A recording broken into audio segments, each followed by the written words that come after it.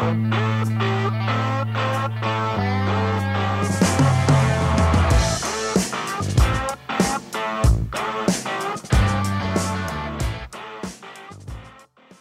evening and welcome to this episode of the Mary Trump Show. I am so excited to have back as my guest the great Malcolm Nance, who is a former naval intelligence officer, among many other things, many of which we'll talk about. In 2016, October 2016, he also published his book, The Plot to Hack America, which was so hard-hitting and accurate that it absolutely should have had an impact on the presidential election of 2016, but for the fact that people were far too concerned about one candidate's fucking emails.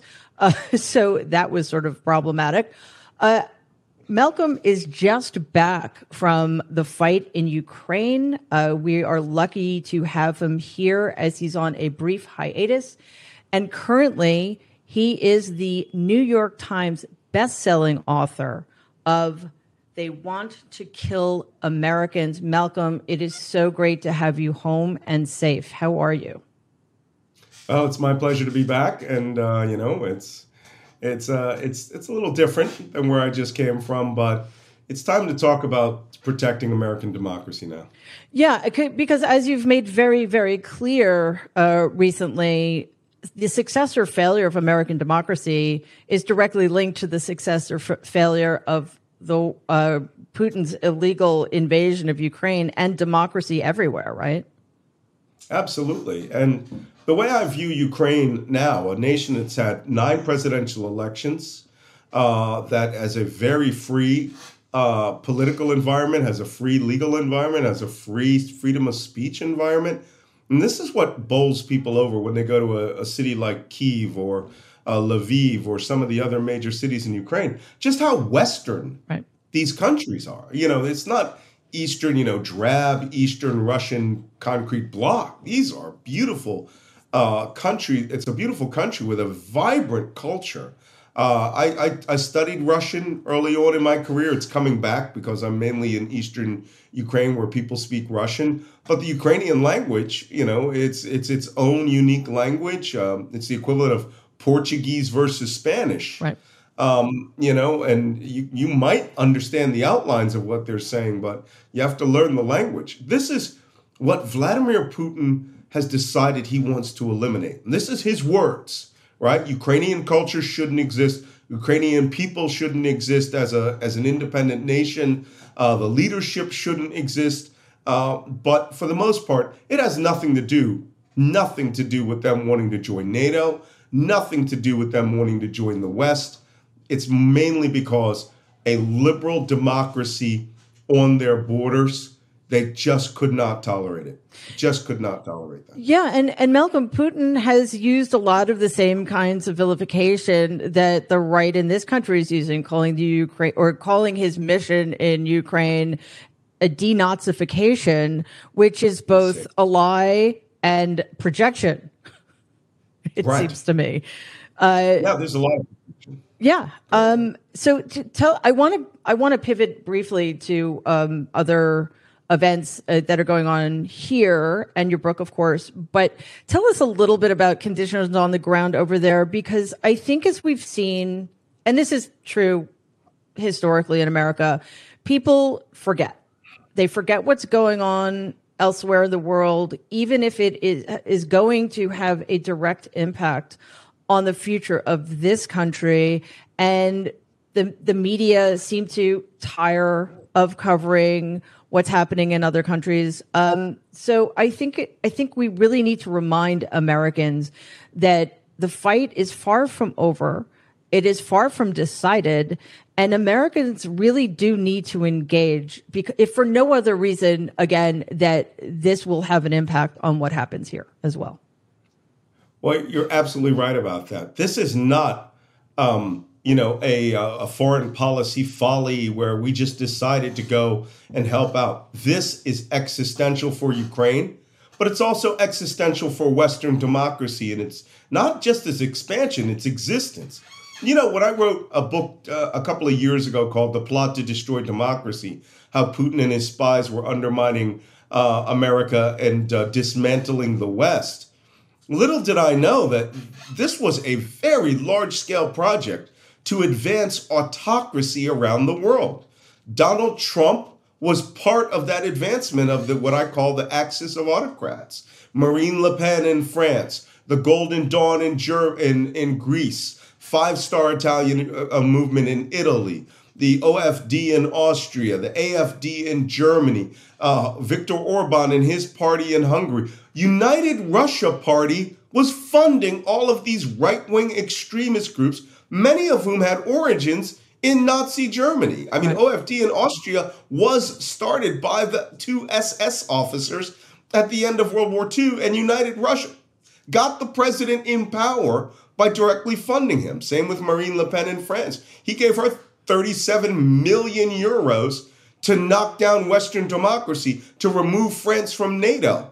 Now we see him invade his neighboring country, and it's not about NATO again. It's about him, Russia, Vladimir Putin, controlling 25% of the flour in this world, all right? By going down and saying that, creating a new iron curtain behind Belarus, their space in Kaliningrad, and then a Western wall in a Russified Ukraine that would block off democracy and start again a march of autocracy. The invasion of Ukraine has made it very clear to the world what the objective is. Now, this is interesting.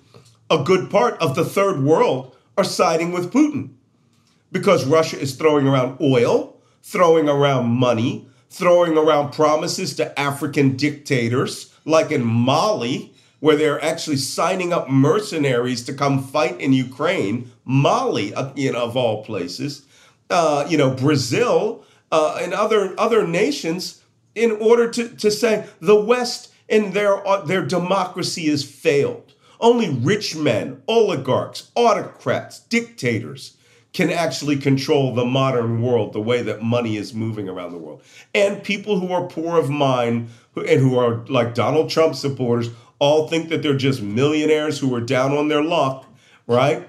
Flock to that horrible story and are willing to abandon American democracy as well as abandon democracies around the world. Yeah, and I think we've seen, and you connect a lot of these dots in your books, that this is not a new phenomenon. This is what happens on a global scale when you fail to hold corrupt, dangerous leaders like Putin accountable. And, Ukraine is just another domino that could potentially fall, propping up Putin's agenda, which, again, was allowed to continue during the 4 disastrous years of the Trump administration. And here we are without anybody yet here in power being held accountable for, one, for aiding and abetting autocrats around the world, but 2, more importantly for our purposes, trying to overthrow our own fucking government. So we mentioned before we started recording that you're staying with Stephanie Miller, host of The Stephanie Miller Show. And I believe that's where I first became familiar with you years ago, because you've been a frequent guest on her show for a long time. And she has a nickname for you, which I absolutely love. And it's Nostradamus. Is that it? Yeah, I keep mispronouncing it. Nostradamus. And for those of you not familiar, Nostradamus was somebody who allegedly could see the future. But it is true, Malcolm, that you are one of the most prescient people I've ever met. And I want to start here. In November of 2020, just as the results of the election were being called in glaringly in Joe Biden's favor, you warned, as the rest of us were kind of heaving a sigh of relief and dancing in the streets, that there was a political paramilitary insurgence heading our way. How would you say that's worked out for us? Well, I hate being right all the time. Would you stop it? Be right about something that's going to make us really happy. Like to be glaringly wrong. That was on November 6th. 2020. I was on Real Time with Bill Maher. Right. Bill, to his credit, was out doing the kumbaya thing. Now we need to talk to Trump voters. Now we need to understand what they're concerned. Really about blatant, open, outright racism and the right to be as racist as you want, when you want, how you want. It's taking freedom to a certain level to where you should technically be free to kill your neighbors. They were talking about dominating the political environment. And so what I saw in the lead up to this election was all of these disparate wings that we saw after Charlottesville. The Proud Boys, the Oath Keepers, the 3% militias, the Neo-Confederates, the state militias. They all got sort of tamped down after the, there's good people on both sides debate in 2018. And then by the summer of 2019 and then the summer of 2020, they came back, but you could barely see them. You could barely see these individual groups because they were all melded into a new, how can I put it? A new, it's actually hard to understand this. I'm going to try to get the exact words. Into a new wing of rejectionism that for every one armed militiaman, there were 99 regular, average Trump voters with rifles, right? So these protests that you would see would have hundreds of people with rifles, not one, not five, not three. Good example is Kyle Rittenhouse. Kyle Rittenhouse didn't belong to a militia. Kyle Rittenhouse was just one of these guys who was answering the call that men who were out to defend, against Antifa, against Black Lives Matter, should go get an AR-15, should go get X number of magazines, should get body armor, should get a helmet, and then should join together with their patriot friends. He wasn't there to meet friends. He was there to take part of a group action which they decided on their own without any prompting from anyone that they were going to defend a car dealership that didn't ask for them to come, that didn't even know that these people were there. And then they sided with the police and came with weapons, and the police saw them as allies, and actually gave them water. Yeah, well,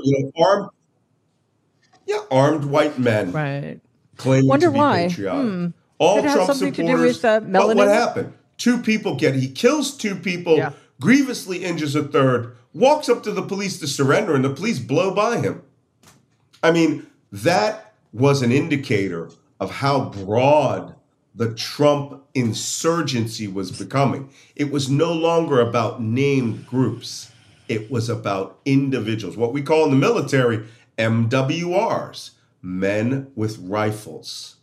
And now what we found was these groups were being washed away by the numbers of the average Trump voters with rifles that were coming to protest. And it culminated in the January 6th attack. We've already seen the conspiracy courts, the conspiracy charges for sedition against the Oath Keepers and the Proud Boys. It's only a few dozen people. There were as many as 10,000 people laid siege to that building. 2,000 entered that building. But, maybe 8,000 were fighting the cops outside. Malcolm, you just mentioned Titus, and it's one of my favorite new acronyms. I wish it were DITUS for obvious reasons, but it stands for Trump Insurgency in the United States. And one of the things you do so brilliantly in your new book, which again, everybody has to read, They Want to Kill Americans. And it's important to note that the they in the title is other Americans, not Al-Qaeda, not anybody else, not ISIS. You help people understand not just the evolution of Titus, but also the implications of Titus. And as you just said, it's the political wing, obviously Donald giving the orders, making sure they're armed, right? And then the more organized terrorist groups, the Oath Keepers and the Proud Boys, who actually were working together in unison on January 6th, which as far as I understand is unique. These are not two groups that typically had worked together. Basically helping the men with rifles find their way into the building and giving them, if not necessarily orders to follow, then a path to follow. Would that be fair to say?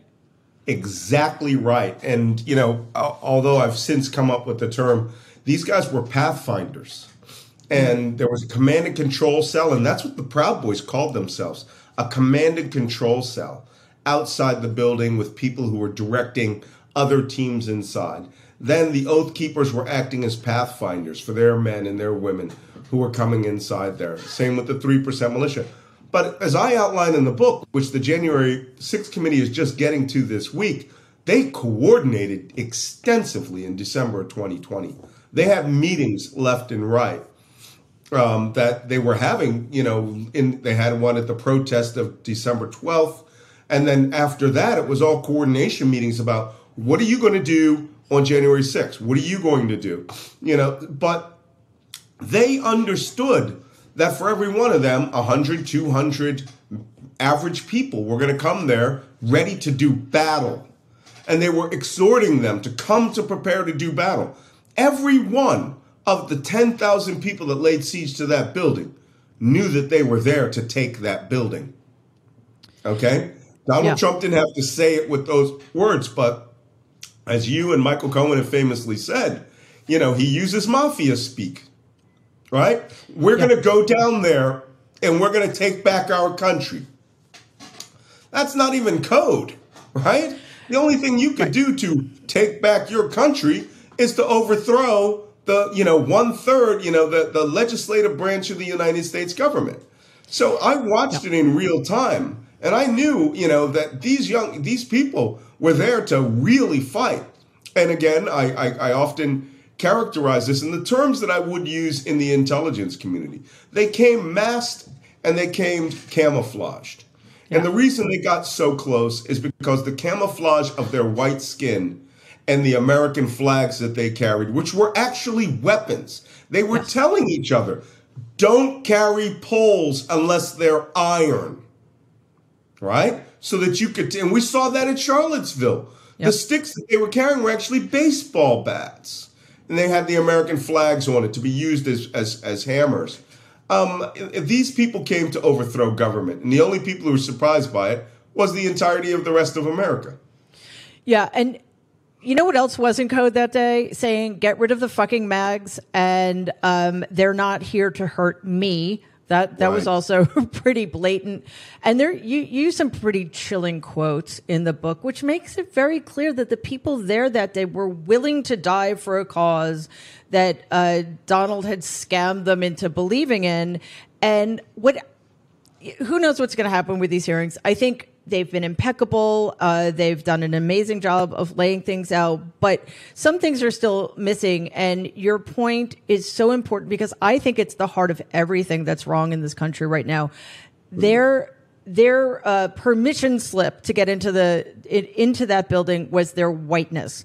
And this is all about white supremacy, and everybody in power, the failures of pretty much everybody in power in this country historically to recognize the fact that this is a white supremacist nation that has never once seriously tried to grapple with its white supremacy. So, this wouldn't have happened but for that. Right. You're absolutely right. And again, it's another reason why everyone was neutralized that day. Why cops didn't see anything wrong. They saw these American flags coming up to them, Trump flags, MAGA hats, guys shouting at them, giving high fives, carrying thin blue line, pro-police flags. And, it's sort of like, that meme of the leopards eating your face party. Yes. And you're in favor of the leopards eating other people's faces. That's right. And, it always ends up with, I didn't know they were going to eat my face. Well, in this particular instance, these people are watching this. They were thinking they're wild. They're Walmart shoppers, but they're, patriotic, loving Americans. And that camouflage allowed them to close within close quarter combat distance. One bicycle rack barrier. That's what they put up, bicycle rack barriers that weren't being held together by chains, that were being held together loosely by police officers. And then they got smashed right in the face, literally, in many circumstances, bear spray, pepper spray. And, people knew what to do, inherently knew what to do, to take back the building. Now, how none of this was in, law enforcement intelligence's hands is mind-boggling. But again, they were camouflaged. If they're Trump voters, it's a Trump rally, it's going to be peaceful. If black people show up or liberals show up, it's Antifa and there's going to be violence and you need to put them down ruthlessly. Now we see who the real threat to America is. It's not black men, it's white men who voted for Donald Trump. The question is, am I going to have to start treating them? Now, by the way, Mary, in the intelligence community, we try to hold our perspective open as much as possible. But I'm telling you right now, this book has already been written in the halls of MI6, British intelligence, DGSE, French intelligence, the BND in Germany. They've already written a report about the coming civil war in the United States with all of these elements being funded by white supremacy, being funded by billionaires, all designed to get Donald Trump back in power. Not because he's the best decision maker, because he's an avatar. He is an avatar of their white supremacy, that they will not be replaced. He manages to speak at the level of the idiot. Therefore, idiots can understand their orders and will carry those orders out. Now, I use that phrase mockingly, but this is a man who used to do WWE Worldwide Wrestling. And in his little wrestling pantomime, he was the rich guy who supported the evil wrestler, right? With the giant check. And then by the end of the show, the good guys would win and Donald Trump's character would pantomime that I was wrong. Here's the check. You're the good guys. That's where he learned to manipulate simple minds, because he understood that for every person out there, there was a simple story. And the story is, I'm the hero. This is our country. You do the work to take it back. I will lead you. Now, those 4 points on the scale have no place for subtlety, no place for nuance, but a lot of places for misunderstanding, excuse me, a lot of places to inject the other things that are left unsaid, where he constantly threatened violence against people, constantly promised that he would help people that committed violence, constantly encouraged cops to take the law into their own hands and hurt people. Those are the dots in the middle of open parentheses, close parentheses, that Donald Trump relied for people to commit crimes. And this is the grievous crime of them all. I believe thoroughly, to the bottom of my heart, when he went back to the White House because the Secret Service forced him due to the numbers, right, that he sat there for, I think it's 187 minutes and watched what was going on. He was waiting to see if they took the building and if they got the Electoral College ballots and were setting the place on fire. Maybe not set it on fire, but if they achieved their mission. At that point, I believe he would have ordered the Secret Service to take him to the Capitol, and he would have, the seas would have split open for him in twain while he walks into the building and walks down to the well of the house to have himself proclaimed Mad King Donald I. And say, the people want me to be president. This proves I am the president of the United States. It would have been the first successful coup d'etat. And at that point, the chairman of the Joint Chiefs of Staff, at that point, the Justice Department, the Supreme Court, everyone would have had to have decided, is this constitutional or am I now going to have to take up arms? That's Between right. you and me, I've never said this before. I'm going to say it on your show, only because you're a psychologist and you can understand. That day I said, I'm going to go check my weapons locker. I have a bad feeling we may be going to guns here. And I may have to bring my weapons to Washington, D.C. to defend the Constitution. And as soon as I said it, I go, this is the craziest thing I've said in my entire life. I didn't do it, but it was in my head now. Well, we have a civil war today. And I was on Joy Reid's show that night. You know what I said? I said, Joy, what you're watching is a flood go through this Capitol. But what you need to watch out for are there sharks in this tank? Are there murder cells? Groups of people tasked to go and find Nancy Pelosi and kill her. Groups of people who, if they find AOC, will strip her naked, rape her, sexually assault her, humiliate her, and hang her. I'm, sorry that I'm using these specific examples, but it's true. Will they force Mike Pence's Secret Service detail to all take out their M4s and MP7 submachine guns and shoot their way through a crowd determined to kill him? Donald Trump bought all of that on. They were all happening impossible. And you cannot tell me, I've been around crowds, I've been around insurrections and revolutions. That was in the mind of some of those people. These were the deep fantasies that they were having, that if they found Chuck Schumer, whose Secret Service team did bring out their MP7 submachine guns, right? Open, right? High ready. That's not good. That's a sign that democracy is on the verge of collapse. Right? And also, was his Secret Service team part of a conspiracy? Well, that's absolutely, that was the next place I want to go. But you just said so much that you can stay for another 4 or 5 hours, right? Because, we're just getting started. No, seriously, it's fascinating. As a layperson that day, all I saw, like the word that came to mind was tawdry, because it just looked like a bunch of losers milling about with their fucking Confederate flags and smoke everywhere. It was impossible, as somebody who couldn't understand how to read the patterns, what was really happening at the beginning, right? And then everything you said that day has been proven to be the case. So the new piece, though, that we're dealing with is, you were just about to go there, what we're learning now about the Secret Service.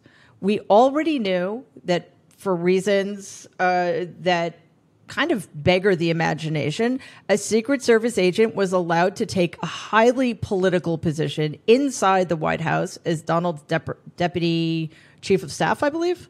I'm not sure. Tony Ornato, which is, I think, unprecedented. Right. And we've known for a while now that Mike Pence, for reasons he won't tell us because he's a coward, would not go with the Secret Service. I don't know about you, Malcolm, but I'm very skeptical of the fact that it's because he thought it would look bad if he didn't stay and let the votes be counted. And we have just found out that days after January 5th, 6th, and 7th, the Secret Service, in a scheduled turnover, I don't even know what the proper term is, but they erased everything. Now, you would think, knowing that, I don't know, January 6th, 2021 was kind of an important event, that they would have postponed the scheduled erasing of text. So, we started talking about paramilitary groups. This is starting to feel even more organized than you warned us. We have an entire agency now that is deeply suspect. This is now we are moving into what I would call the 7 days in May scenario. And if you've ever heard about this movie from the 1960s, go watch it. Kirk Douglas, definitely. I'm trying to think of who some of the main characters were, but Kirk Douglas plays a Marine colonel who's a White House staffer, who finds that there is actually the chairman of the Joint Chiefs of Staff is plotting a coup d'etat using military force in the United States, created an entire military organization that was supposed to be a communications organization, but was like the Army Rangers, and their job was to seize communication centers and government buildings, the plot was approved of by many senators, all across government. Now, here's what I want to know. I am not the kind of person to delve into that kind of speculation, but I'm seeing indicators. And in my world, indicators are everything, right? Yeah. We don't see the universe. We see the individual stars. And those stars have star clusters and they have patterns. And we know that they're 1 billion years old and probably dead. But, we start fading back and start seeing, is this Alpha Centauri? Is this whatever? And labeling them until you work back to a universe and go, yeah, that's a universe. But before we get to that universe phrase, we know everything between A and Z. What I see now, this Ornato guy, he was put back into government as head of training. I was just going to say, he's in charge of training. Let me tell you, for the sake of this nation, if anyone's listening in the White House, Joe Biden needs to fire the top 3 people in him today. Yeah. Today. I have no faith in the Secret Service right now. I don't know. They may have served honorably. Let them retire, do whatever. But I don't know. Okay? But Malcolm, we also know that Biden had to change out the entire cadre of Secret Service agents because of worries that they were loyal to Donald. So this is a long-standing issue. One of the things that I think that would be more fascinating than the text would be the communications between the Secret Service teams and their main headquarters. Did they have the level amount of concern for what was going on? Did the team go, oh, there's just some protesters here and we've moved the vice president down to this secure site and we're just going to hold here till this clears up? Did they go, okay, we're moving the vice president down to the secure site, we're in danger? Right. Did they make a in extremis call where they go, vice president's in danger, I need every Secret Service gun over here at the building? If they didn't, then I would like to know why. Yeah. The vice president of the United States was trapped in a building with tens of thousands of people there who were chanting, hang Mike Pence.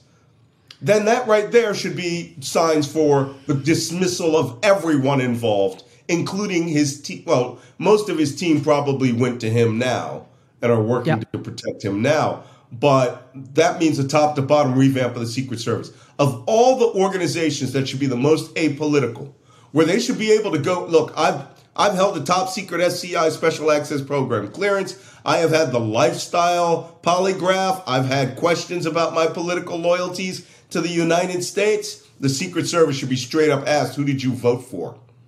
Right? And they should say, if you voted for Joe Biden, you're not going on Biden's team. We want people who are neutral here, who have one thing, the one thing they should be jealous of is failing in their job to protect anyone who is a protectee under the Secret Service. The Secret Service should be protecting the Secret Service's reputation, which means no one under their control gets hurt, killed, injured, or intervened in any way, shape, or form, to the exclusion, to the point where if you got to come out and go to guns and shoot your way through a crowd, so be it. We see all these representations. For example, a good example is Tom Clancy. He has a movie with Harrison Ford where he's in Colombia and the secretary, the FBI director gets murdered, right? And the Secret Service there are all guns out and protecting. Well, the only thing you didn't see that day were the people with the guns. They were there. There were armed people in that building. I personally identified from photographs people carrying handguns and the types of handguns that they were carrying. There were dozens and dozens of cops with their badges and their firearms who were fighting their brother policemen, right? This was a crisis of a level that I think we have not yet recognized. Was there a conspiracy to allow the 3 people in the line of secession to be killed, incapacitated, or taken out of communication to where Donald Trump was the only authority left in the United States? There's a question. And potentially a plurality of congresspeople. so Yes. that Congress would be rendered completely useless. And Mary, yeah, here's go the ahead. question. Did someone ever say anywhere at any time, we can take them all out at one time when they were planning this? Someone may have said it. Someone may have thought it. Someone may have texted it. Until that question is definitively answered, I'm going to believe there's a conspiracy. I'm with you because, in addition to whiteness being the only calling card these insurrectionists needed, we also have this loyalty issue. And not to be reductive, but based on what you said earlier, if you're a Secret Service agent and you're asked, are you willing to take a bullet for the commander in chief? The answer shouldn't be, it depends. But clearly that seems now to be the case with this deeply, deeply corrupt agency. Malcolm, we're almost up, but I know you have said very clearly that you do not believe that Donald is going to be held accountable. I'm not quite there yet. I need to hold out a little bit of hope. But you know what really worries me? I don't know, even if he is, that's not enough, is it? Everyone asked me this week, what could be the precipitating event in these crises that you're talking about? And one of the questioners said, what about the indictment or arrest of Donald Trump, or where Trump has to surrender? Because, they're never going to perp walk Donald Trump. They're never going to come and have handcuffs put on him. The issue of the Secret Service's obligation to protection has never been asked. Does he have a bodyguard team in jail?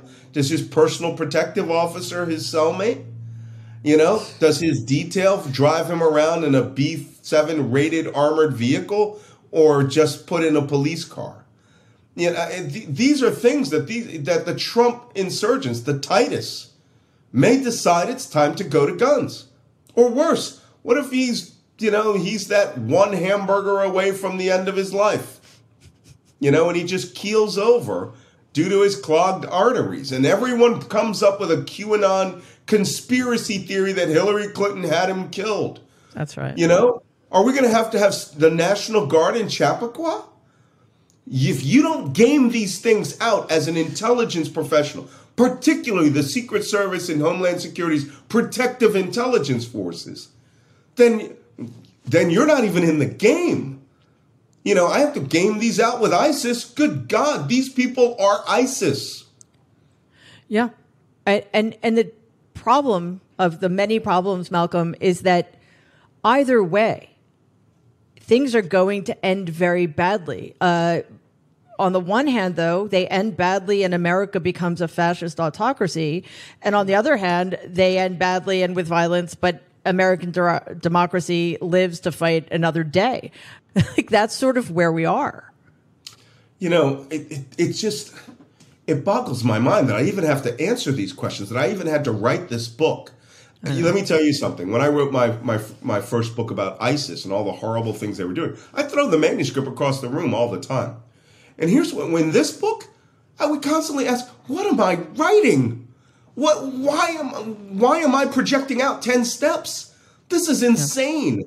Especially with QAnon, which has now taken over the Republican Party, right? As far as they're concerned, is the Republican Party. Yeah, every liberal in America is evil and must be put down. Women must be arrested. I mean, they really, that party. I said QAnon, it would take a year to 2 years to take over the Republicans. It took 6 months. They don't say that Hillary Clinton is selling adrenochrome to children, but now they're on this whole liberals are grooming children's stick. Yep. And now they're saying, we must do away with our political rivals. They do ads with AR-15s in them, that this absolutist, let's just kill our enemies theme is now mainstream in the Republican Party. And it's psychopathic behavior. Let's be clear about that. It's psychopathic. Absolutely. So, we are in seriously dire straits, but I have to say, Malcolm, I don't know. I cannot imagine how difficult it must be for you to have to wallow in this stuff to help the rest of us understand. I mean, your newest book, this is true of all of your books, but things are worse than they were now and than they were in 2016. Your new book, They Want to Kill Americans, the Militias, Terrorists, and Deranged Ideology of the Trump Insurgency, is a roadmap for us to not only to understand how we got here, but where this might go if we don't stay vigilant. So, Malcolm Nance, I am so grateful for your prescience. Your ability to help us understand in a clear and visceral way what is going on in this country, what we face, for your patriotism and for your incredible bravery in fighting in Ukraine. And I know you're going back out there, so please stay safe. I will. Well, thank you, Mary. And I look forward to your New York Times book review article reviewing this book. Let's see if we can do that. I don't know if the New York Times will have me, but I promise you, I'm going to do everything in my power to get this book out there. I know it. Last I checked it hit number 9. So on the New York Times bestseller list, everybody, our goal is to get They Want to Kill Americans to number 1. 1, because we want to get the fascists off the list who buy books in bulk to get them on the list. And 2, because this book it's vitally important and everybody's got to read it. So Malcolm, thank you again so much. It was so great to see you safe and sound at home, and keep us posted. All right. Thank you. I'll let you know. All right. Awesome.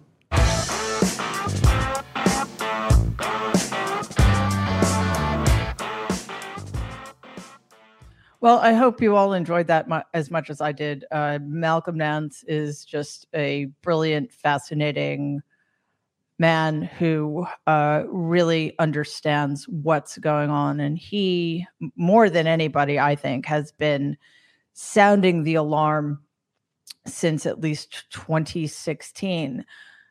Switching gears, we have in about 17 minutes, the next live hearing and the second primetime hearing of the January 6th Select Committee.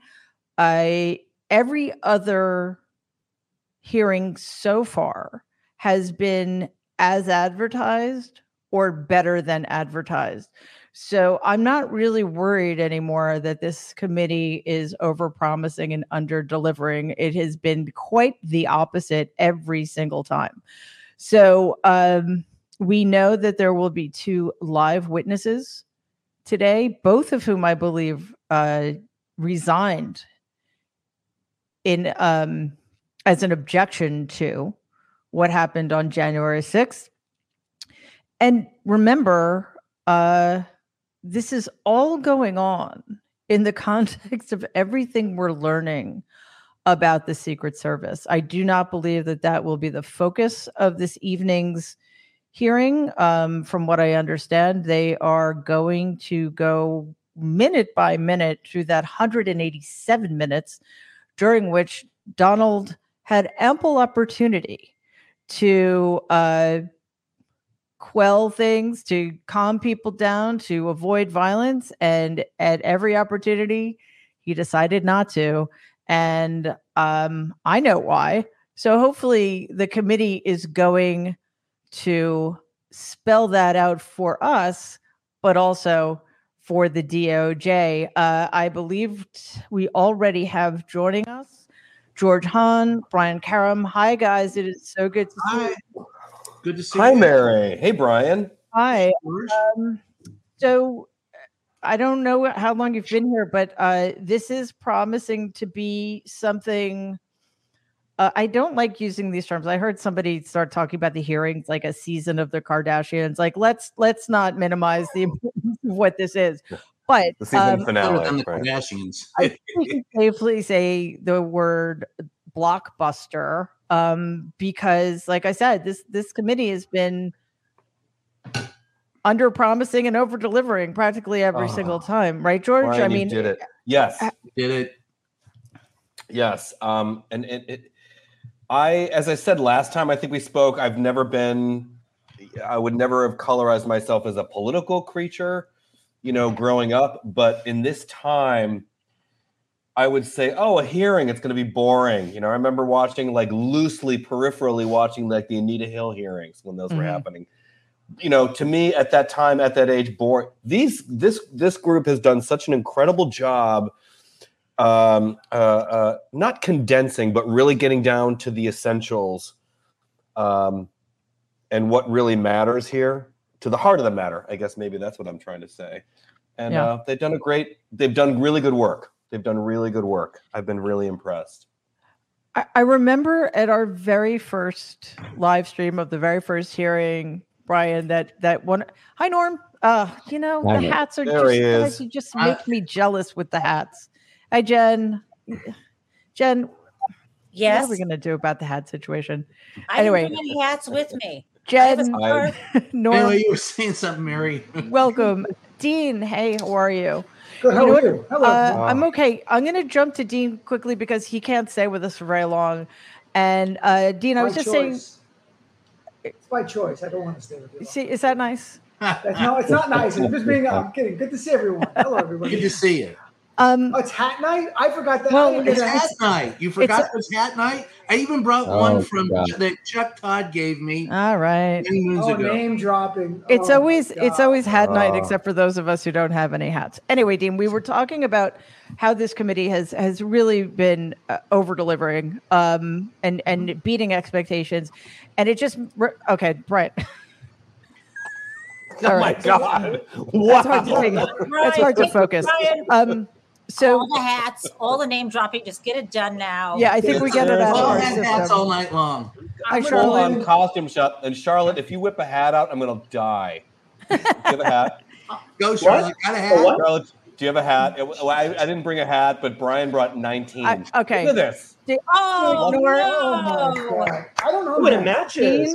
Dean, stay with me. I'm going to do a costume change. Dean, don't stay with me. Costume changes. Brian brought his Lucky Charms. Brian brought his Lucky Charms. And magically delicious. Not really. Okay, so Dean, the lost ark ahead. At the first hearing, I remember there was some skepticism about the fact that the Democrats had hired, I don't know, a Hollywood producer or some kind of producer. And, we were worried that it would kind of make it seem too slick or something.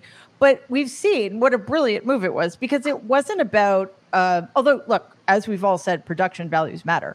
It's also about how complicated this is, how much information. You need a really good editor. You need somebody who understands how to tell a story. So I don't know. What do you think? Do you think it's paid off? I think it's been good. Can I just say, look, Adam's wearing a hat, so apparently feeling very patriotic today. Hat so memo. Good. George, can we get hats? Can we take a break to get a hat? Can I make a hat? I can grab one. Mary, first of all, can I just say what a good broadcaster you've become? And the way you answer your questions now, it's really good. I'm not kidding. I'm really. No, despite the hat chaos, thank you. You've grown in the 2 months I've grown. Doing this. I'm really going to say you're really coming to your own right now. Thank you so much. Look, I think the January 6th committee has told a story. You know why we know it works? Because people talk about it. People say, do you remember this? Remember that? It sticks with you. It's not like, oh yeah, that thing. There are certain things. This is ridiculous. George has a hat. Charlotte's got a tiara. I mean, come on. The best I got. I'm actually on a break in my radio there show. You go. Yeah, see, so the best I can do. So I think I think tonight after tonight's hearing, it's done. I think they arrest Donald Trump after tonight's hearing. That's my thing. They go right down like Richard Kimball in The Fugitive. We have a fugitive. His name is Donald J. Trump. They hold the picture up. They let the dogs go. That's my dream. Can I have a dream for a couple hours? That's my dream. That is actually, this might just tell you where my state of mind is. I woke up at 5:00 the other morning thinking, how is that going to work? They're going to send like a SWAT team to Mar-a-Lago, or are they going to make it a raid? I don't know. So we can dream. The SWAT team going down there may be to arrest his Secret Service agents. Well, Norm, they go after him. I don't believe this is part of this hearing tonight, but I do think that it's important to think about all of this in the context of what is happening with the Secret Service. We already knew there were issues, Norm, but what we're hearing is beyond the pale. And I know the committee is really pissed, as they should be, and the rest of us should. There is absolutely no question that this was overt obstruction of justice. that, and Carol Leonig of the Post, who knows more about the Secret Service than any other journalist, and maybe all other journalists combined, was just saying that, there are a lot of wonderful patriots, and then there are some really bad guys, and the stuff that they did, and it wasn't just on January 6th and what happened then. It was roughing up protesters. It was doing all kinds of things to the bidding of a criminal instead of for the United States. And they covered it up. And if we can't retrieve that stuff, we have to haul these people in and get them to testify under oath. And there have to be, and I want the IT people in, because this is the cutting edge of cyber security in this agency. Somebody knows what happened, and somebody knows what happened that caused them to erase all of these texts. And they've got to do a real scrubbing of this agency. And, it was a huge mistake to move it from the Treasury Department to the Department of Homeland Security to begin with. And they did all kinds of shit, really bad stuff with asylum seekers, families, and the like. There's a lot more. It's on Mayorkas, the Secretary of Homeland Security, as well, because the head of the IG for the Department of Homeland Security, at first glance it was, oh, look, he's doing such a good job. He's airing this in public that they have not turned this stuff over. Now we've learned that he's known it since February, and all that time, never reported it to Congress, which he was supposed to do under the law. All that time lost when they might have been able to retrieve those texts. There are some really bad actors there, and the secretary has got to do his job as well. Yeah, absolutely. Hi, John. And I know you also don't have lots of time to spend with us tonight because the hearing is starting soon. But John, we're just talking about tonight's hearing or all of the hearings really, in the context of what we now know has been going on with the Secret Service. I know that's not the topic of tonight's show, but I think it's important to keep in mind because this is the first real, it's not evidence necessarily, but this is the first time that an entire agency is being indicted instead of just individuals indicting other individuals. And it's just another demonstration of how corrosive the Trump administration was. And I think one thing, and it may be an unintended consequence of these hearings, but we're being reminded of how fragile our institutions are and how so many things need to change, whether it's a shorter transition period or not allowing partisan holdovers to stay in or what have you. So, John, in the context of all of that, what are you hoping for tonight? What are you expecting? And should we, I don't know, be hopeful that these hearings are going to lead to something? Sure, let's be hopeful. In a week when we've seen the GOP pretty much go on the record about wanting to take away contraception, wanting to end same-sex marriage, wanting to force 10-year-old rape victims to give birth to their attackers' children.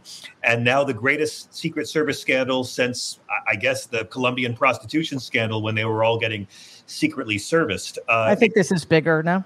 Oh, it's much bigger. Yeah. I mean, this is horrifying. This is, if I dare say, a deep state kind of conspiracy, which is why I think these hearings tonight matter more than ever, because I think the American psyche is so psyched out that we want to see some empathetic, concerned adults who are working in some civic way just acknowledge that we're shaking Merrick Garland awake and trying to hold people accountable. We need to show history that the majority of us knew this was wrong at the time. That's why the two impeachments were both so important, to show posterity that, yes, enough of us stood up to say this was wrong. Tonight's going to be fascinating because Kinzinger's leading the hearing. I'm sure. Hello, everyone. I'm sorry to be late. I'm sure you've already been discussing Benny Thompson's unfortunate not yet.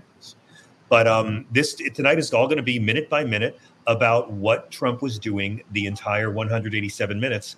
And I have to believe that these have been staged so well and produced so well that they have saved some of the most compelling information for the last night. They have to. I can give some background on some of that. I just want to go to Jen really quickly, Brian, because you just have too many hats. Honestly, no, that's not why. Literally. I'm only wearing one right now. No, you wear a lot of hats. You know, it's weird. Like hats are like guns. You can't really use more than one at a time. Okay, the hat thing. Wait a minute. So Jen, the reason I think that this is not the last hearing is because it seems like every time we turn around, every time another witness, there's a trail leading elsewhere. So do you think that this is something that is going to continue, because this committee is just as aware as the DOJ that you go for the king you best not miss? Yes. Yeah, I mean, I think, you pull one thread and something else happens. We can see that. I think at some point after the August recess, though, they're going to have to make a decision, because for the House, as we all know, elections are every 2 years. And I don't think past September they can be doing this. I mean, maybe these members are on the committee are secure. I haven't paid attention to Kinzinger's not running, and Cheney's probably going to lose in the primary, so that's two. Yeah. Okay. At any rate, that's August. It's worth a shot trying to actually run for re-election. So I think at some point, but I would expect some more hearings to happen. And one little quick thing is, Donald's impact and January 6th impact on the democracy is tremendous. But there's also some small impacts. I'm down here in Washington doing research, and just a few years ago, when you could just walk into the Capitol, go knock on a door. Not even knock on an office door. I walk in, say hey, talk to the staff, see if I can make an appointment. I treat this place like it's a university or any other kind of it's a public space. Now it's so different, and not just because of COVID. Because when I was in the building yesterday, lovely people there, but like the interns don't know it as being any different. I was like escorted throughout the building. I couldn't even eat lunch alone. I used to hang out during the Dodd-Frank days. I'd hang out in the Senate chef. I'd walk here there. There's no freedom. The Supreme Court's all screened up. I mean, I'll let you go back to this place, but it's we need to get back to a place where this is our space, our democracy, our elections. And it's not, it's not over. It is not over yet. But that's the future that the Republicans want. Adam, hang on one second. I just want, Brian, I want you to go ahead with your thought. And then I want to get to Adam and Charlotte really quickly because the hearing's going to start soon. Go ahead, Brian, and then Adam, and then Charlotte. Little background on a couple of things. Jen, you can if you have a hard pass, you can still do all of that. If you have to be signed in, you can't. That's the reality. That did start with COVID. There was a lockdown after the January 6th, and that additional lockdown is what you're seeing today.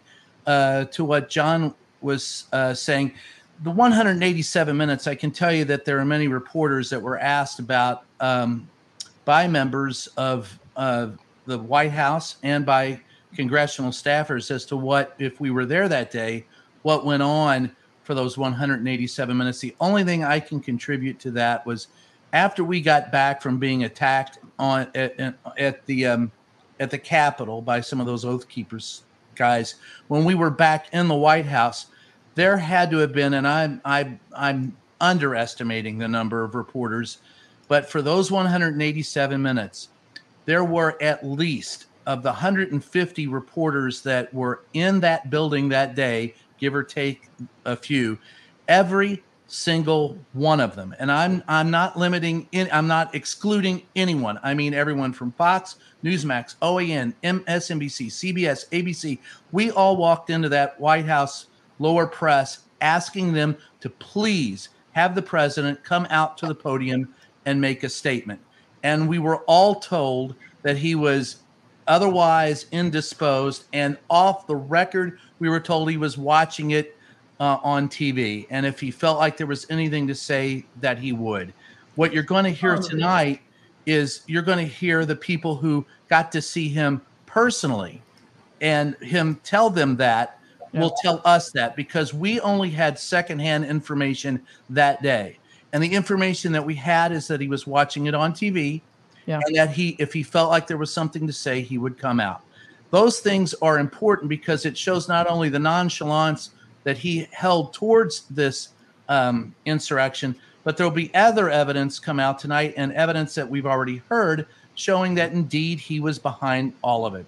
And at the end of the night tonight, I think the only question will be, when will there be indictments? And for those who doubt that Merrick Garland is doing anything, I remind you that there is a grand jury impaneled. We know that because Jeffrey Clark, we saw him in his undies being tossed out on his front porch.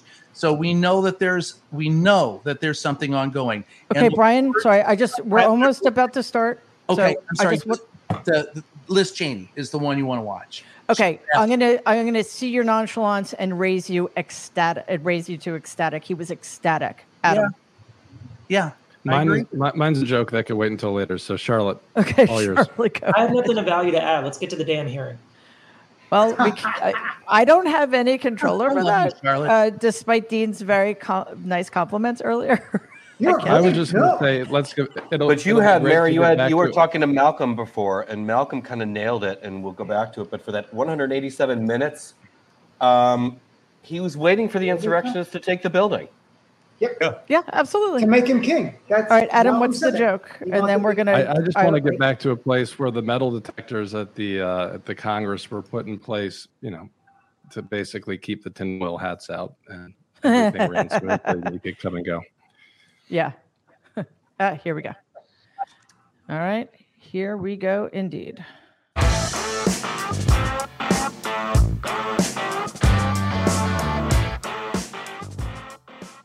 Okay. Holy shit.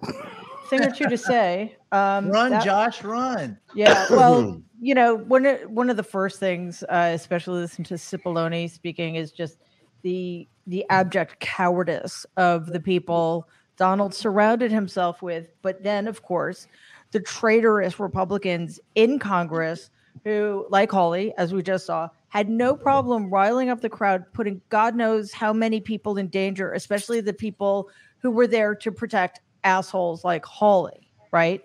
The timeline is fascinating. I'm sure they're going to get to this, but, at 1:11, I think that's when Donald got back to the White House. He already knew, right, that we, get rid of the fucking mags because I know they have guns and they're not here to hurt me, he said at the Ellipse. He knows this when he's back in the White House.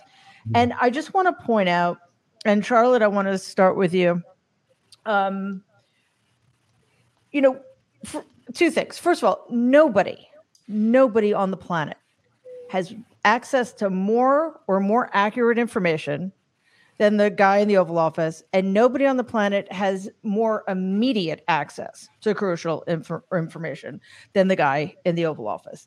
The other thing is, unlike the big lie, there was nobody with a contrary narrative here. Nobody was telling Donald that nobody's armed. Nobody was telling Donald that it wasn't a problem. Everybody's safe. Nobody's at risk. Not one person. This is all on him. There is absolutely no claim of ignorance here. No, he's being informed by all sides that this is bad and he needs to say something. His literal West Wing staff is saying that they need to get the word to him to say something to stop this madness. And he keeps going. The National Security Council has that log where they're recognizing how severe this is, how much the vice president in danger, and they just let it go. The Secret Service, on and on and on, you see examples of people who had access to ready information that he would have known within seconds in good faith, and yet he ignores all of it and allows this attack to happen for the next hour and a half. It's horrific. It's horrific, and while this is legitimately frightening. Yeah, it's. Hey, Kathy, how are you? Hi. Hey, Kathy. Glad you're here. I just wanted to get to Waj first, and then Kathy will go to you. Waj, as Charlotte just said, it's terrifying because so many people have known all of this information for so long, and we've all talked about this before. How that increases the danger of what happened because Donald's still roaming around the country, spreading his lies and riling people up. The other thing I think it's really important, especially in the context of what we talked about at the beginning, all this stuff about the Secret Service, it sounds almost like Pence's detail was afraid because they might have known what they were up against in their own fucking agency. Yeah, I mean, there's several moments here that give you pause, even though we've seen these videos time and time again. I think the fact that they've broken this down minute by minute and literally are taking us where Trump was, and that he knew for about 3 hours or so that his the U.S. Capitol was being overrun. Mike Pence was being literally sought out to be hung by the base, right? And the fact that a point that was just made, and I think you made it really well, is that there was a singular narrative where the people closest to Donald Trump, these are all conservatives. I've said this point again, that one of the greatest aspects of this hearing is that they're not bringing out liberals. They're not bringing out Democrats. These are all MAGA conservatives who served with Trump, lifelong conservatives, who are the witnesses testifying against Donald Trump and his coterie of coup accomplices. And so what we're seeing right now is that the fact that everybody knew this was atrocious, dangerous, violent, terrifying, and they kept quiet. They kept quiet and only spoke up to protect themselves and their own skin. And only after the hearing compelled them to speak, giving them subpoenas, right? And even then, you see people stay quiet. So for a year, that knew that this was a premeditated, violent attempt, and Donald Trump did nothing. And the thing that really just pisses me off, as I'm seeing Mike Pence and his secret security, right? People literally calling their families, afraid. I mean, because if I was there, I'm looking at that video right now. If I was there and I saw that, I would honestly think I'm dead. I'm dying today. I would text my wife, tell my kids I love them, write up a quick will if I could. And even then, Mike Pence, the man who literally was hung out to dry, even now he defends and capes for the Republican Party. If Donald Trump was to run, he would vote for him. The man that literally sold him out and threw him under the bus. And so what we're dealing with right now is not just Donald Trump, but I think an entire complicit GOP that is fully committed to the big lie, even if it means that they themselves would be assassinated, killed, or literally given up to the mob. It's a cult. And when I'm seeing this, and the last thing I'll say is the only thing I can think of now, the next step is I need indictments. I've seen enough. Yeah. And if I'm not going to get it from Merrick Garland, but keep your eye on the DA of Fulton County, Fannie Willis. She's going to get it done. And that's where I want to take the next step. The next step is I've seen enough. I need indictments. Yeah, I absolutely. And Kathy, I would be remiss if I didn't mention how fabulous your hair and makeup look. So I'm really happy that you were able to take a break. That's why we're really here, is to talk about my hair straightening and my makeup, because that's right. The gays have me tonight. You know how they are, very demanding. So I have to look fierce. So after this, I'm going to go open an event for Outfest. But did I miss the outtakes? Are they? Because I heard you miss your outtakes from the go home, we all love you thing. Oh no, we didn't show those yet. No. We have ways, right? Right? Oh, that's going to be so hot. Nothing to do with the end of democracy, but just give me something. Oh. And also, I just want to, and Brian, obviously you were there. You guys know they were there. And being a psycho, I followed everything on the live stream. They were really screaming, hang Nancy Pelosi and AOC, really just as much as Mike Pence. Yep, of course. And even though Trump did the tweet about Mike let us down, I think it's interesting that the committee kind of doesn't want to go there with the misogyny stuff. Yeah. But I think that's a big part of it, because I think there's a lot of people that actually are still concerned about things like, was there really a safe button pulled off for Ayanna Pressley and stuff like that? So those questions they add to the shock and awe, which I feel when nothing will make these people just say the truth, even when it doesn't incriminate them. And Kathy, I just want to add something really quickly. I took a very quick look at Twitter, and I think, Adam, you tweeted about this. The House GOP Twitter account set out a tweet attacking Sarah Matthews. It's since been taken down, but this is now like official GOP policy. Right. What's a thought, by the way? Sorry to be. Thought is like a hoe, and a hoe is like a hua. Yeah. Okay. Thank you. Was a hua. I live in a bubble. She was a hua. I have a question for her. Who's a lawyer? Well, Norm, you're like constitutional law, but Jen and Norm are legal. So there's this guy that gives me a lot of crap. His name is Elijah Schaefer, and he works for one of these daily callers. One of those. He was there, and he was in Pelosi's office with, I think it's the guy Barnett that had his feet up and stuff. Yeah. And he's been able to say he's a journalist, but he was taking pictures of her laptop. Remember the famous, they took Nancy's laptop. Mm-hmm. So I'm curious, like, what's going to happen to folks like that too? And I'm curious, do you guys feel that there are also journalists that are not doing the right thing? Like, look, Elijah Schaefer is a scumbag, but he should be forced to testify. He should. Well, there are. Okay, wait. Can I respond? Brian, hang on one second. Let's hit Jen and then Brian. Okay. So 2 things, Kathy, because this is, what happened, what went down on January 6th absolutely was a big, violent orgy, insurrection, misogyny, all this other stuff. But the purpose of this particular committee is they say they're investigating January 6th, but really they are doing the part that Garland isn't doing, which is showing the connection, showing the role that Donald Trump played and what is the activity and the conspiracy that he was involved in that was illegal. And some of the stuff you're talking about, as egregious as it is, doesn't go to the piece about trying to overturn a lawful election directly. So I think to some degree, not mentioning the AOC threats, not mentioning Nancy Pelosi helps keep us focused on Pence, because he was the person who, would every other legal effort had failed, if Mike Pence had either been gone or succumbed to Donald's whims and thrown out the votes, that would have overturned the election. So that's, I think, I agree with you. Like, I want all that taken care of, but I don't want the committee. I'm glad they're actually ignoring it. Right? Yeah, I'm wondering if, I know it sounds crazy, but I wouldn't doubt it if Donald would be texting these like low-level daily caller types and stuff. But you know what I think, Kathy, hang on one second, Brian, because I want to get your take on the way they've laid out the layout, et cetera. But I just want to add something really quickly to Jen and Kathy. The other reason I think it's important is because Pence is the only person we have on record right now that whom Donald called out directly. He actually, in my view, he gave Mike Pence a death sentence. We don't know if he said anything directly about Nancy Pelosi that day. That was all or the not. Proud Boys, and that came from the crowd. Right. So Brian, let me catch up on a couple of facts real quick. First of all, I just want to say for Kathy, when danger reared its ugly head, Sir Joshi turned his tail and fled. He bravely ran away. Sir Robin ran away.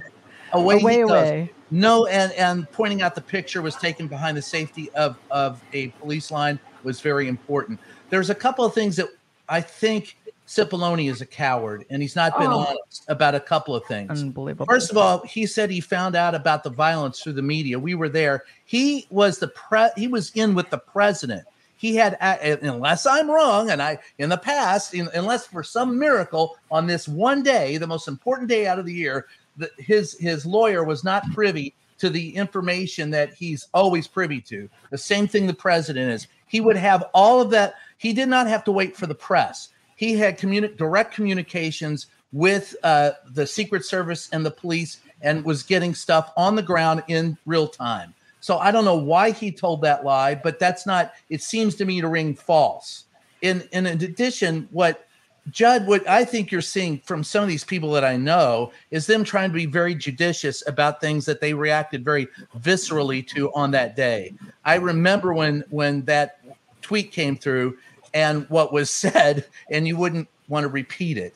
So, I mean, there were people that were very upset, and I think they're trying their best to try to line. But folks, at this point in time, I think it's ridiculous to try and play that game. Just be as honest and upfront as possible. This is what you're seeing in these 187 minutes is the distillation of the disintegration of a democracy led by a man who, for no other reason, for his own stupid ego, has to try and hold on to something that he can't, and taking everyone down with him into that black hole he would like to drag us all. But is that what you think Pence is doing, trying to hold on? I think Pence did the very minimum of what he could do.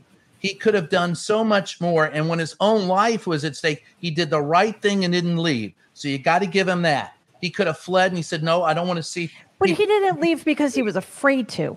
I'm sorry. At this point, that's what I think is the case.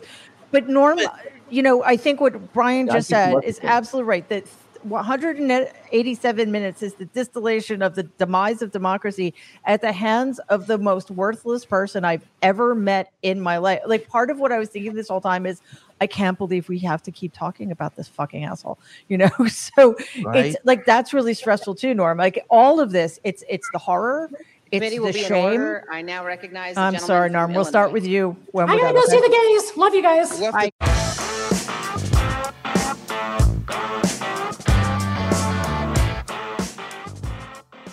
Okay. First of all, the only thing I thought was a slight misstep was when Adam Kinzinger said that Donald refused to lead. He was leading. He was leading his people. He's never given a shit about America. He's never led this country. He's only ever led his people. And let's be real, the only reason he made those, I can't even call them, they weren't even speeches. He made those remarks was because he knew that his plan had failed. It failed when he wasn't allowed to go to the Capitol, and it failed when his people, those rioters, those insurrectionists, didn't actually hang Mike Pence or murder Nancy Pelosi. And we've said this earlier.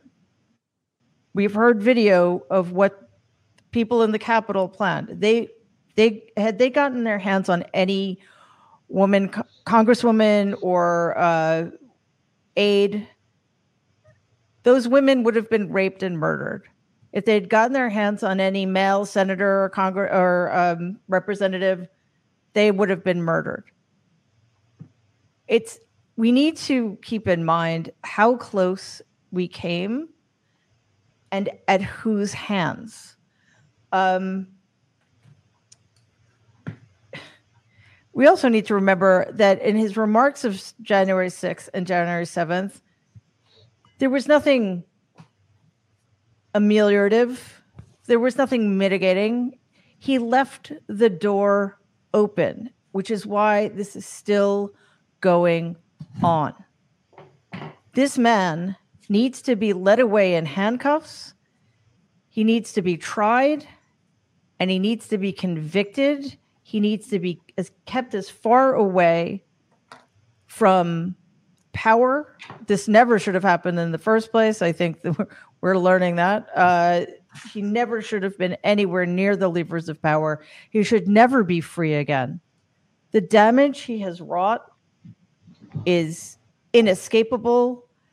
Every single person who's given video testimony is an enabler. Every single Republican, almost without exception, in Congress is an enabler. And as I said earlier, one of the things that these hearings are doing is they are exposing weaknesses in this system. Why Section 3 of the 14th Amendment hasn't been invoked. Why there are active seditionists like fucking Josh Hawley, who ran away at the first sign of trouble, hasn't been indicted, is beyond comprehension, along with the other 9 senators and over 150 Congress people.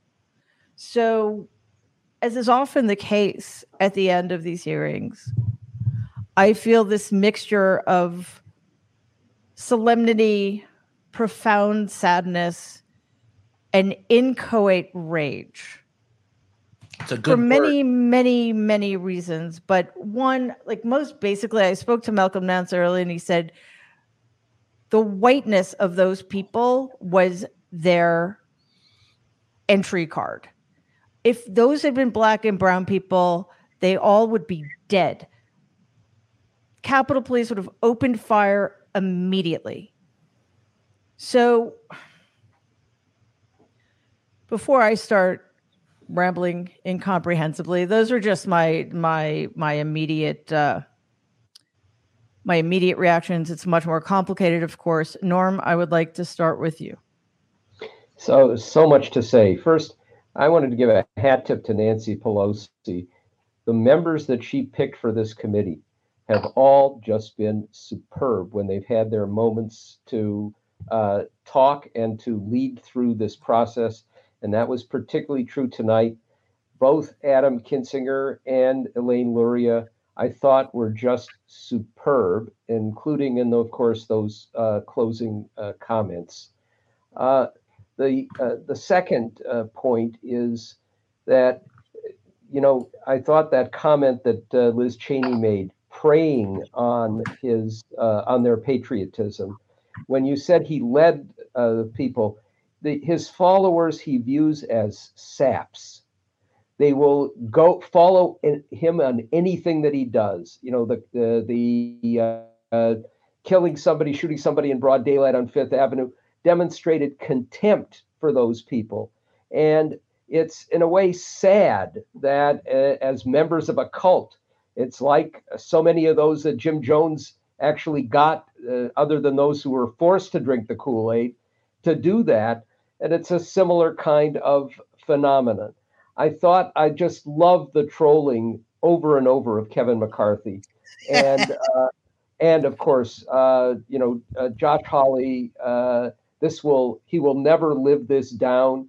I'd love to see him indicted, but just having the video of him running away like that, now to the tune of so many songs, Chariots of Fire and others, all of that is delicious, but of course it's a side issue.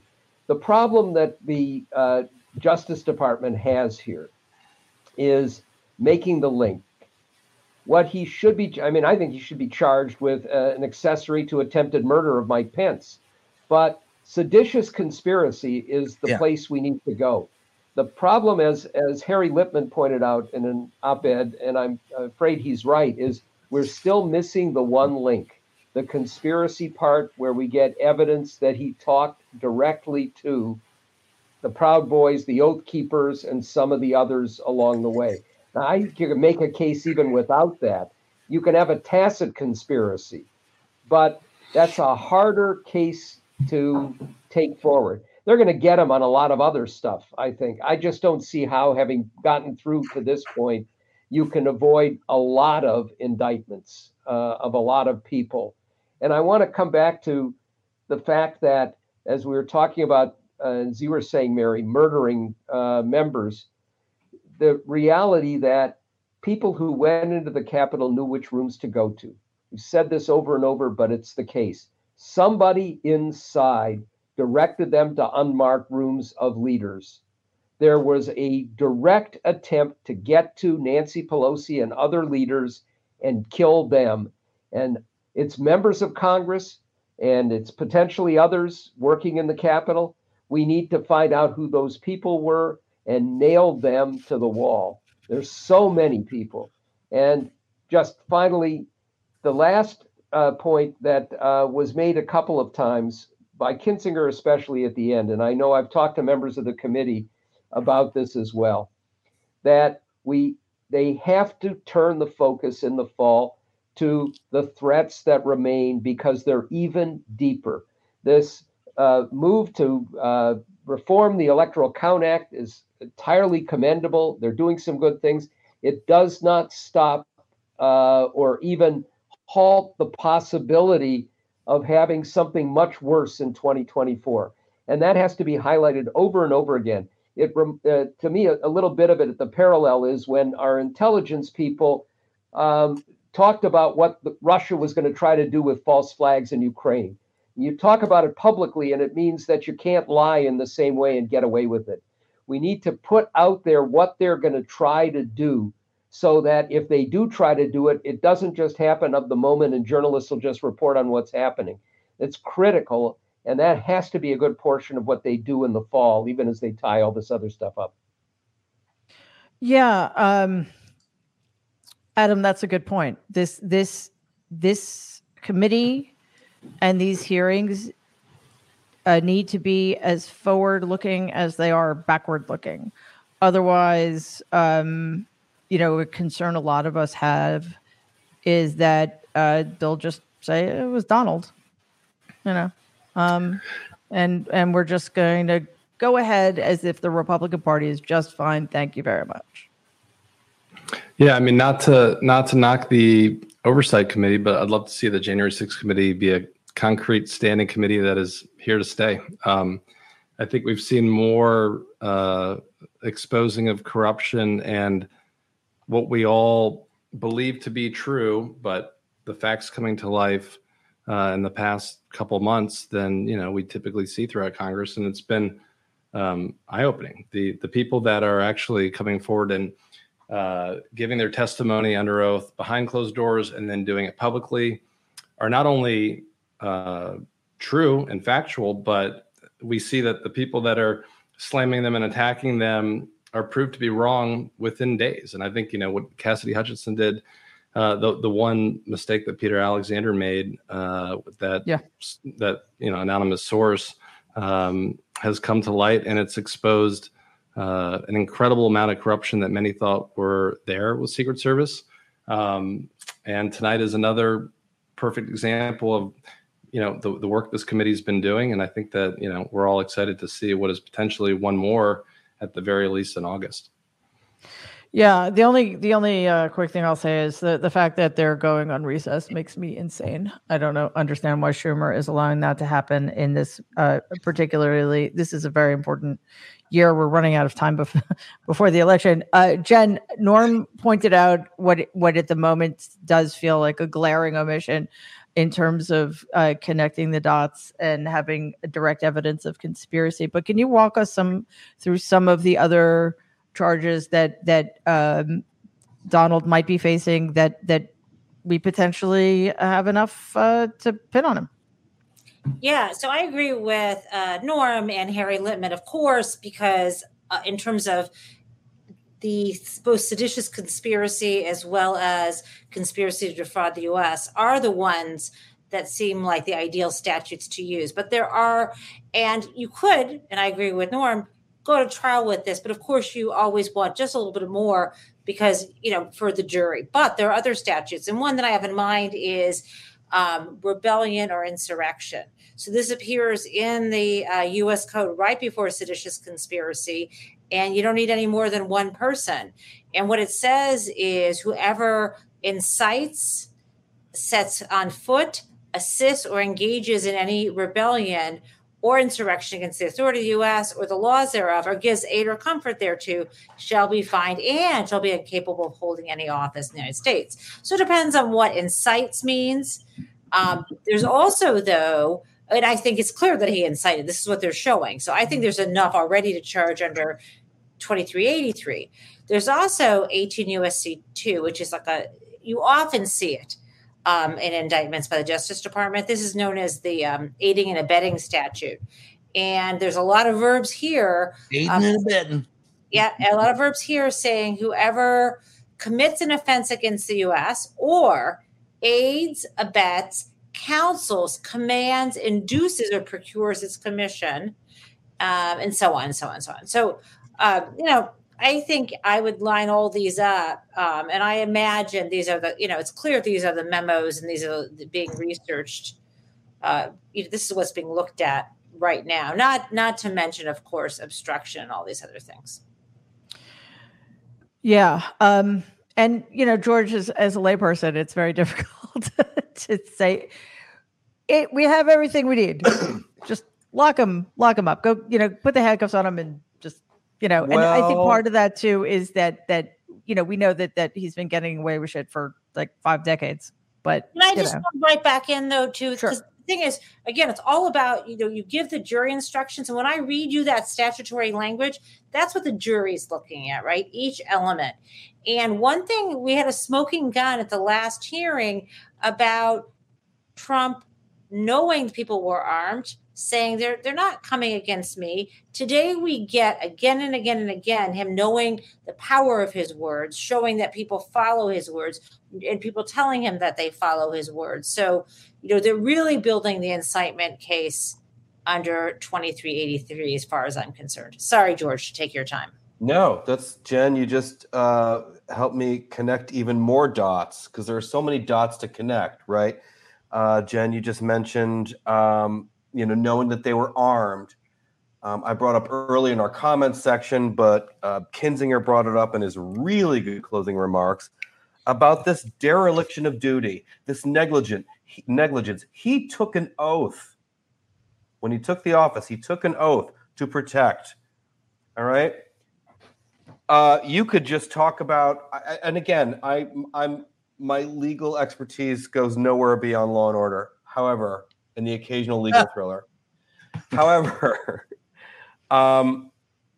he knew these people were armed, didn't care, and said, "Go down to the Capitol." How is that not negligence or a dereliction of duty when he has an oath, an obligation to protect American citizens in this country? He knew they were armed and said, "Let's go down to the Capitol." Yeah, it's what else do you need? I mean, and not just armed. That's one of probably several, Mary. Heavily armed, right? Yeah, but that's one of several examples. One of several dots you could connect, right? Yeah, absolutely.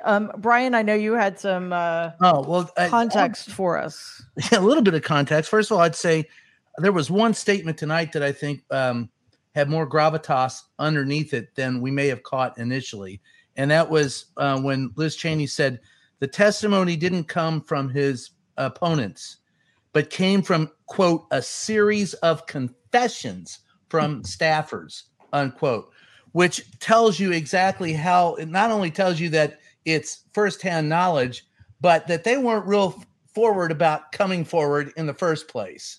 And that when she said the dam began to break at the end, get my English right here in a minute. When the dam has begun to break, as she said at the beginning of the statement tonight, it's letting you know that, season 2 is going to be something else. And was it Adam or Norm? One of you said, make it, I think it was you, Adam, said, make it a standing committee. I think they're making a case for this being a standing committee because the simple fact that there's as deep as it goes, Kinzinger warned us tonight that how deep it goes, right?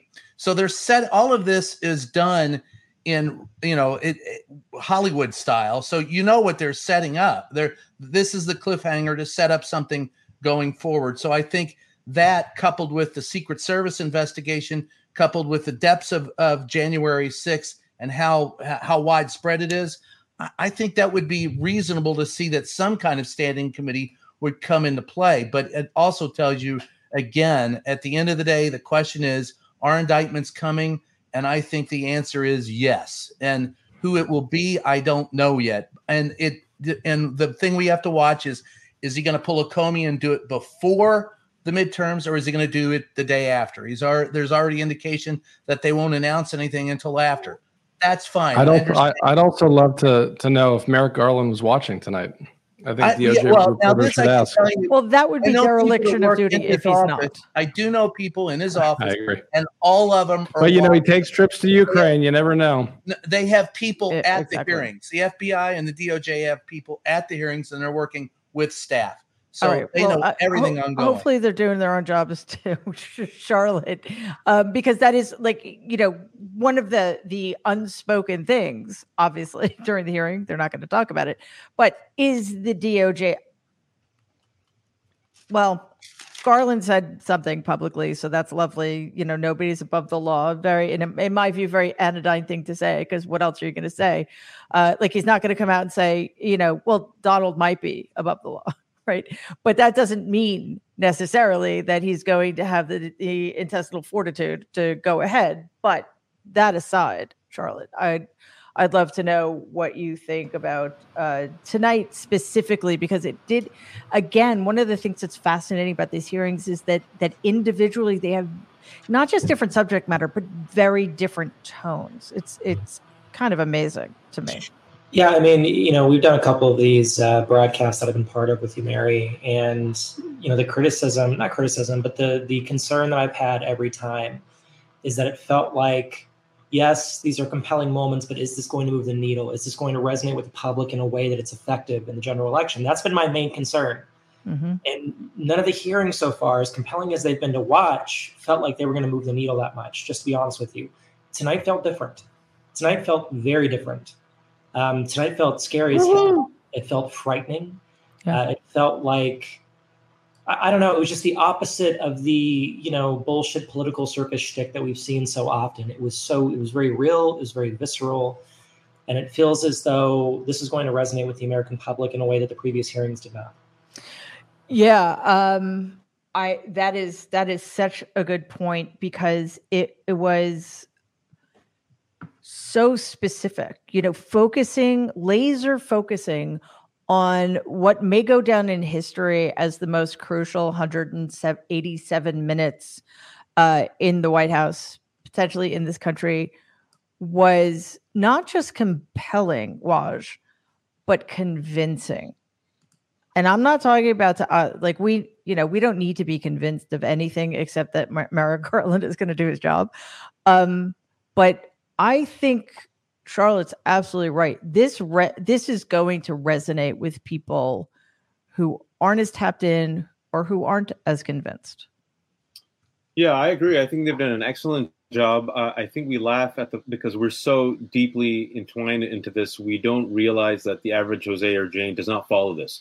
What they follow is repetition. Something has to be repeated ad nauseum again and again and again, and it creates an emotion, and it creates characters, it creates a narrative that sticks in their brain, that when they go to the poll, they go, that Hillary Clinton, I don't know. She's corrupt. Didn't she do the emails, the Benghazi? Didn't that Comey come out?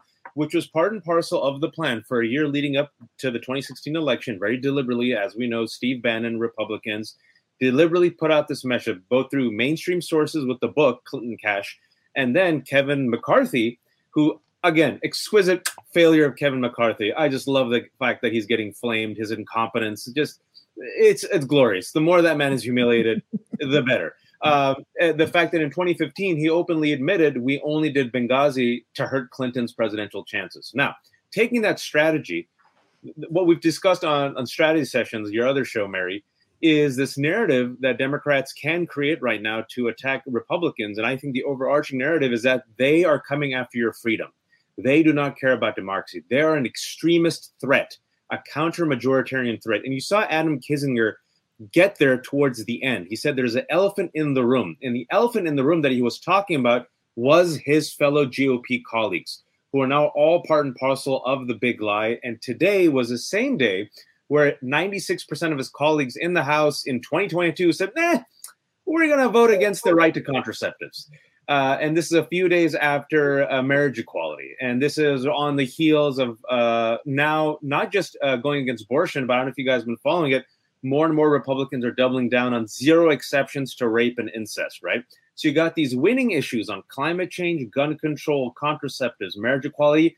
And for us, it's the big elephant in the room is the ongoing coup attempt. It has not stopped. Norm mentioned, and I hope people are paying attention, we've mentioned this on your show before, the Supreme Court case that they decided to hear Moore v. Harper is going to decide whether or not the coup attempt, the bullshit legal theory, the legal theory in search of a coup, the coup in search of a legal theory, will be given the green stamp, the go signal by the 6 extremists on the Supreme Court. So yes, there's some electoral reform happening this week. Awesome. But it still remains to be seen. And so if in that narrative that this is not your dad's GOP, this is not your granddaddy's GOP, this is a radicalized, weaponized force that is so unhinged that they decided to take over the Capitol, and they still have allegiance to this selfish vulgarian Donald Trump, who from the evidence seems utterly complicit in this premeditated attack on our democracy. And not only that, they're coming after women. They're coming, don't say gay. They're banning books. And they're coming after contraceptives. We talk about the midterms, and if you look at the polls just from the last 2 weeks. Sounds like a Saturday night in Kentucky, Waj. Yeah, if you look at the polls just from the last 2 weeks, people are paying attention. The midterms have finally gotten competitive, and enough people are like, holy shit, there's something here. And so never underestimate the power of a narrative that is simple to digest and is repeated. And to cinch it off with tonight, you saw the timeline, you saw the chronology, you saw the video, you saw narrators who were conservatives who echoed and affirmed that Donald Trump was utterly complicit. You saw shocking footage. And I think that footage, we become numb to it. But each time we see it, even when it's outtakes, it's like, holy shit. And especially that chilling phone. I mean, we laugh about Holly. There were a lot of funny things there. But the one that really stuck out was that very chilling phone call from the VP's security detail to his family. Like they thought they were going to die. And you know, Tucker said, "Oh, they weren't violent. That was the Fox News false flag bullshit. They were violent. They came with violent intent. People saw that they weren't, ordinary citizens engaged in legitimate protests. That's what the RNC said. So I think they're very successful, and I'm really happy that there's, as Adam said, there should be no statute of limitations on this. Like, no, you got till January. I want you to go up until January and literally do these hearings nonstop. And I think it's going to be a win for democracy and the Democrats. Thank you for coming to my TED Talk. Where's the popcorn? You got to stop giving TED Talks. You're just talking. I just filibuster. You're not filibustering. No, listen, I think one of the most important things is what you just said. These hearings need to be connected directly to what the Republican Party is, because they are emboldened. Make no mistake about it. The 18 months of inaction, and I'm not faulting the committee. I get it. It's complicated, but I'm mostly faulting Republicans who, were terrified, thought they were going to die. I'm sure many of them were calling their families saying, I don't know if I'm going to make it home tonight. And yet here we are. They're all going to vote for Donald if he runs again. So, but that's 18 months in which not just the Republican Party has become emboldened, but Donald supporters have become emboldened. More people have been infected with the lies. And, we need to connect what happened in January 6th before and after with the power grab that is going on right now. I said it earlier. They are going after the right to privacy, and they are playing for keeps. It seems like this committee is doing that too. One of my favorite things is that the two people who seem to have no fucks left to give, are not pulling any punches, and are using the kind of language that is going to break through, are Adam Kinzinger and Liz Cheney. Oh, and Donald Trump. Don't forget Donald Trump. Remember, yesterday is a hard word for him to use. That was very eloquent. And he just went to Robin Voss. He's still trying to overturn the results of the election. That hasn't ended. One thing following up on what Waj said, I'd love to see the committee bring in the Secret Service agents who called their families and said we're going to die, and have them talk about the other Secret Service agents that they knew were conspiring to get them killed along with Mike Pence. We may not need the texts that were deleted if we can get some of these honest Secret Service agents to talk about their traitorous brethren. But hang on a second, Brian, because I just want to make this point really quickly. That was one of the most chilling things, though. They had to have their voices disguised, not because, as in the case with Cassidy Hutchinson or I'm sorry, I don't remember her name, the woman who testified, Sarah Matthews. Thank you, Sarah. I was going to say Sarah Marshall, but that's a different person. These two women have to worry about the maggots, right? These Secret Service people who had to have their voices altered and couldn't be seen on camera, I think they're worrying about their own friggin' colleagues. It's just they might still be on the job too. And that may be the only condition by which they were allowed to speak. I didn't get that impression, to be perfectly honest with you. I think it was explicitly said that I think so. Anyway. Well, Mary, can I say Dan Bongino, who, for those of you who don't know and follow the right-wing ecosystem, unfortunately, one of the leading podcasters, right? He was a 12-year Secret Service member. And so this is a very deeply tied incestuous community. So exactly what you're saying, the reason why they're worried is false claimed he protected Hillary Clinton. There you go.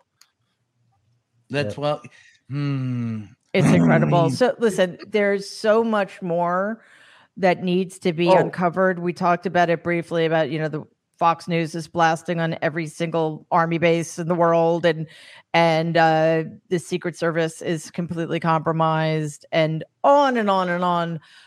So it's really late. The hearing went very long. Brian has one more thing to say. I just want to say thank you because that you can say. That's fun. Look, all kidding aside, for those of us who got the death threats, for those of us who were in that White House, for those of us who crushed, there were 13 times when I asked him when he would admit that he lost. Some of us were attacked by other members of the press. Those that are still in that press room are still suffering from PTSD.